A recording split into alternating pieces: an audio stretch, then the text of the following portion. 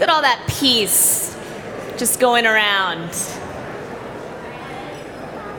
Dave, I can do that good old youth group trick, is when you just start praying and then everyone sits down.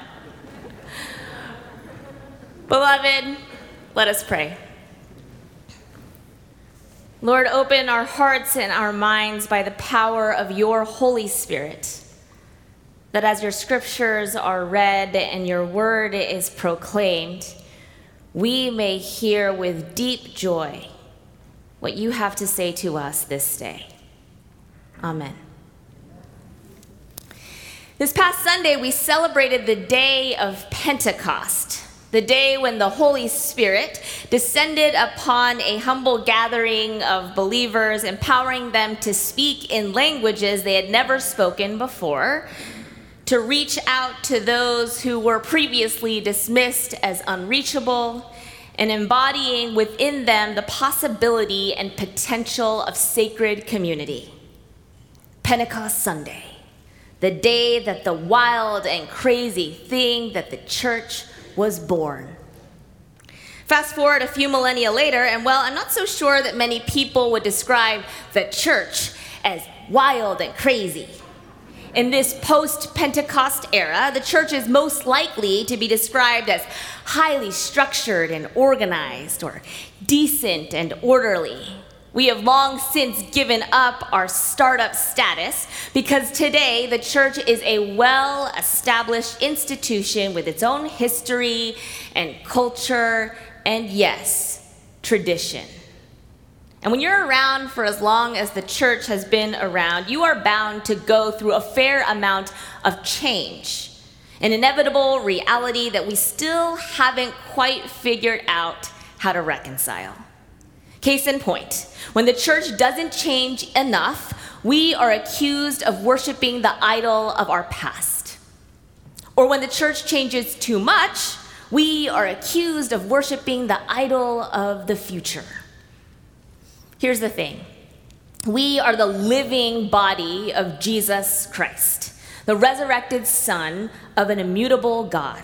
Yes, we are tethered to the very foundation of the universe, but that doesn't mean we won't change or adapt or learn or grow. As Pentecost shows us, the Holy Spirit is in the business of transformation.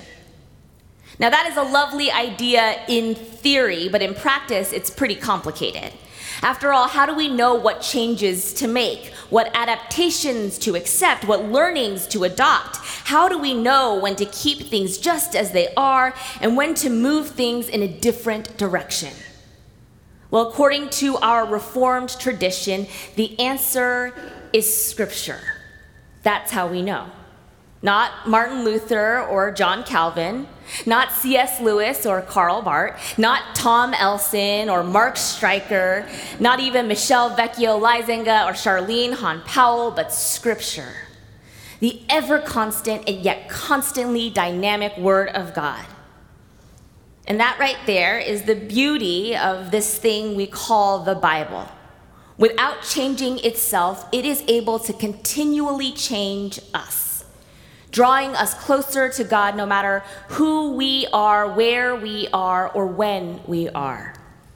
And that very belief about Scripture undergirds our tradition's commitment to being a church reformed and yet always reforming. Ecclesia Reformanda, Semper, Reformanda. And one practical and yet powerful way that commitment is put into practice is in our worship service. Now, when we gather for worship, we aren't just singing some songs and saying some words in some random order and some haphazard fashion. Everything we do, from the call to worship to the benediction, has been designed with the hope of being the most faithful to Scripture, the most honoring of Jesus, and the most open to the work of the Spirit. All that to say, what we do here every week and how we do it matters. It matters to the people gathered. It matters to the world that awaits us outside. And it matters to God. So for the next few weeks, we are going to bring everything we do on a Sunday morning back to Scripture. With the Bible in one hand and our order of worship in the other, we are going to break down each element of our worship service with the hopes that it might deepen this sacred time we spend together with God. Guiding us for the first few weeks of this journey is Luke 7. May it offer us wisdom and truth about the part of our service that we call confession. Hear now God's word for you today. One of the Pharisees asked Jesus to eat with him, and he went into the Pharisee's house and took his place at the table. And a woman in the city, who was a sinner, having learned that he was eating at the Pharisee's house, brought an alabaster jar of ointment. She stood behind him at his feet, weeping, and began to bathe his feet with her tears and to dry them with her hair. Then she continued kissing his feet and anointing them with the ointment. Now when the Pharisee who had invited him saw it, he said to himself, "If this man were a prophet, he would have known who and what kind of woman this is who is touching him, that she is a sinner." Jesus spoke up and said to him, "Simon, I have something to say to you." "Teacher," he replied, "speak." A certain creditor had 2 debtors. One owed 500 denarii and the other 50. When they could not pay, he canceled the debts for both of them. Now which one of them will love him more? Simon answered, "I suppose the one for whom he canceled the greater debt." And Jesus said to him, "You have judged rightly."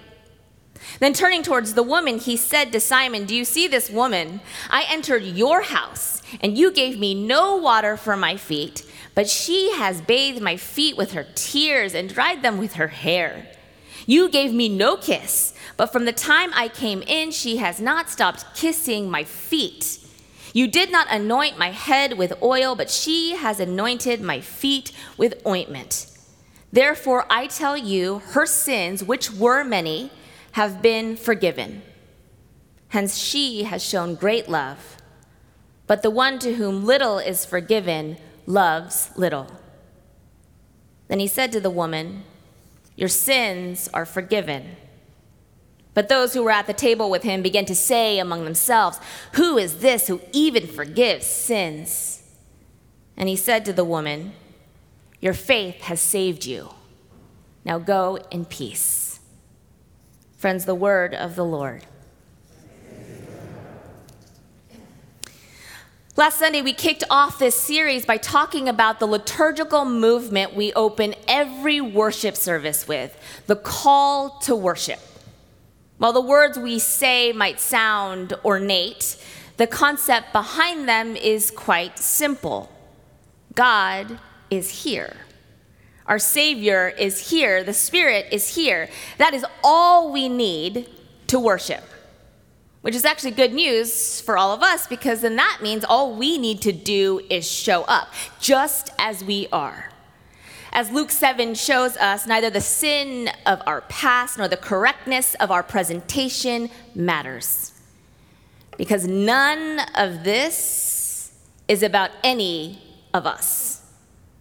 Right worship is about God and God alone.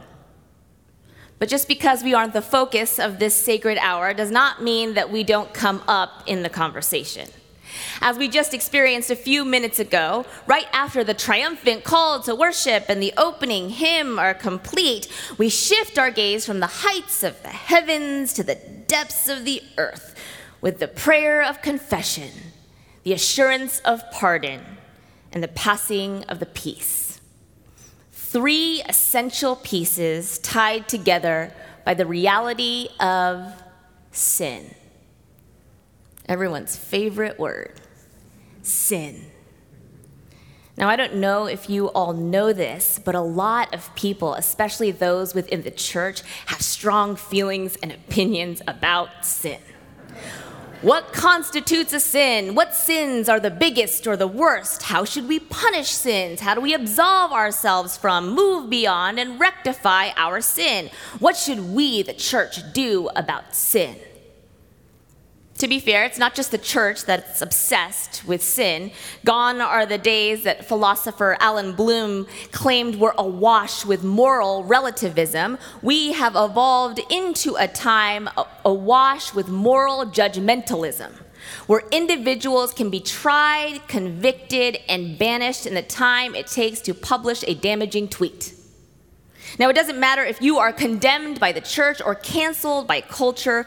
Both of these approaches to sin ultimately become about who else is in the wrong, who else to point the finger at, who else has fallen short. Which makes total sense because, if the focus is on someone else, well, then it isn't on me. It's a tale as old as time, or at least as old as the Bible. Just look at our passage from Luke, a story about a woman from the city who visits Jesus of Nazareth at the house of a man named Simon. Now, Simon was a Pharisee, a member of a devout religious sect committed to staying pure in the eyes of Levitical law. He knew all the sacred commandments by heart. He studied the Torah daily. He dedicated his life to legal obedience. Simon was a righteous person. Unfortunately, the same could not be said about that woman from the city. In the same way Simon was known for being a Pharisee, well, this woman was known for being a sinner. It was her identity. So much so that she couldn't walk out her front door without the stench of her poor choices following closely behind. Condemned by God, canceled by the world. But here's the thing. Since her sin was always with her, that meant she had nothing to hide. Everyone already knew who she was and what she had done. And while most days her notoriety led to humiliation and shame, on that day, the day we meet her in Luke, the day she met Jesus, her sin led to forgiveness and peace. And so with nothing but an alabaster jar full of ointment, this woman from the city who was a sinner set out to meet Jesus the Christ. Well, we all know what happens next. The woman storms into Simon's house and proceeds to bathe Jesus' feet with her tears and dries them with her hair. The kind of thing someone who has nothing to lose would do for someone who has given her the one thing she has always wanted: unconditional love. Simon, on the other hand, is horrified. Scripture tells us that he thought to himself the kind of thing that every single one of us has thought to ourselves at one point or another. Ugh, really? Her? Why would a prophet of God waste his time on a woman like her when he could be having dinner with someone like me? In Simon's defense, a dinner party was not the usual location to receive holy absolution. You see, Simon came from a tradition in which individuals would bring their prayers to the temple, prayers of confession and supplication. In the case of natural disaster or military defeat, the community would gather like this at the temple and confess their sins as individuals and as a people. And much like Luke 7, there was a lot of drama to the whole ordeal. Beating one's breast, wailing before God, wearing sackcloth and smearing ash on one's face. A performance of penitence.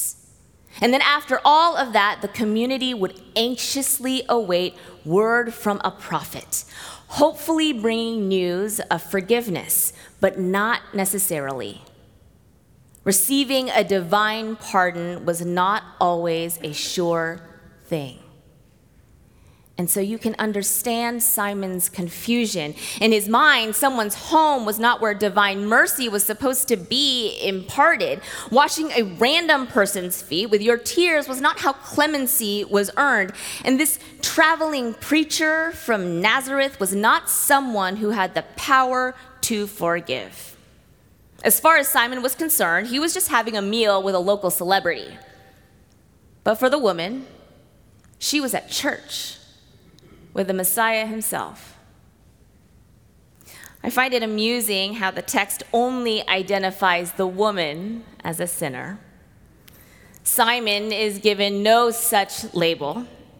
Now, we might mistake this choice as a sexist oversight, But I actually think it's brilliant irony. Because as Scripture also teaches us, all have sinned and fall short of the glory of God.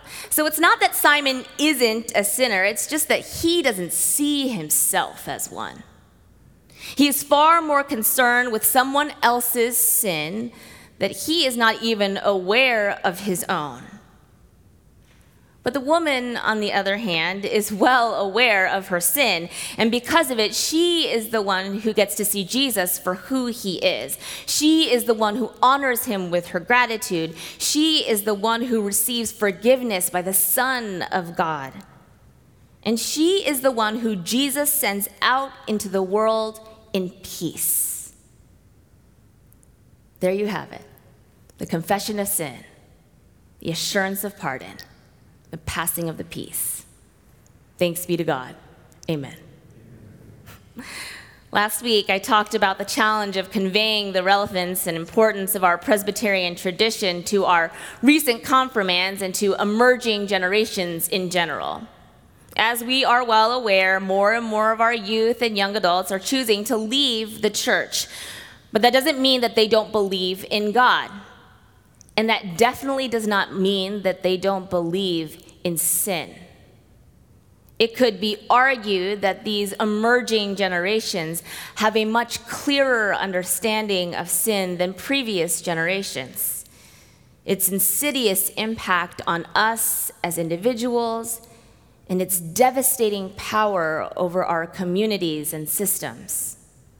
I would venture to say that those of us in the pews could learn a lot about sin from those out there marching in the streets.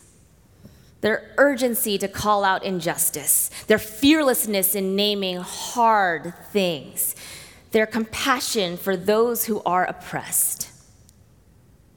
But I also believe that the church has a powerful lesson in return.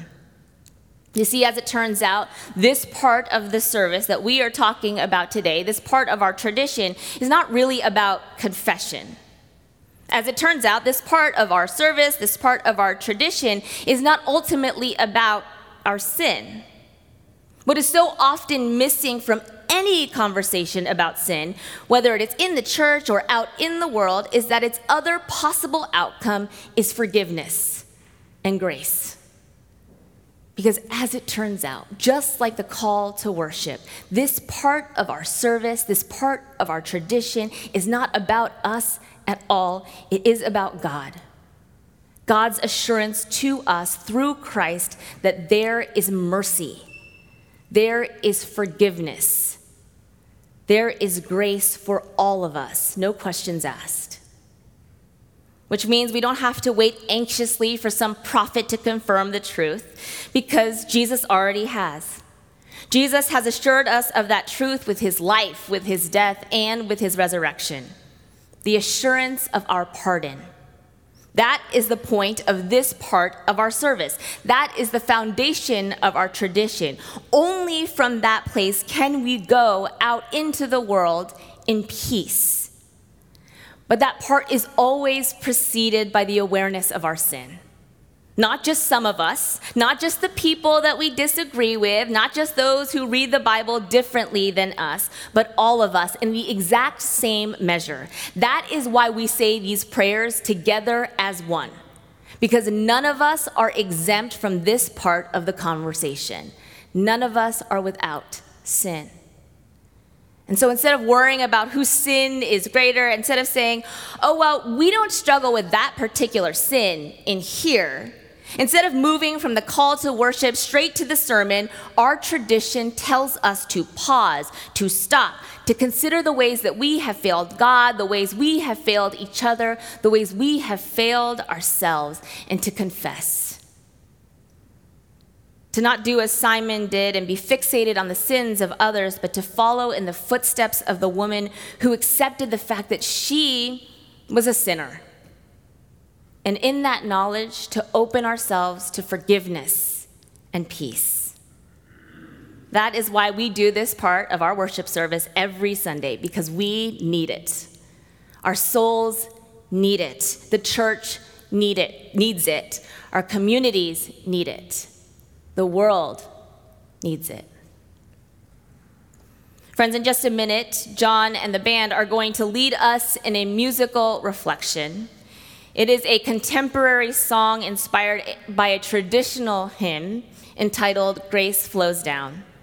Now, as you listen to the lyrics and sit and pause and reflect, I invite you to do what we do every week in worship. Contemplate your sin by all means, but most importantly, I want you to pause and stop, reflect and rejoice in your forgiveness.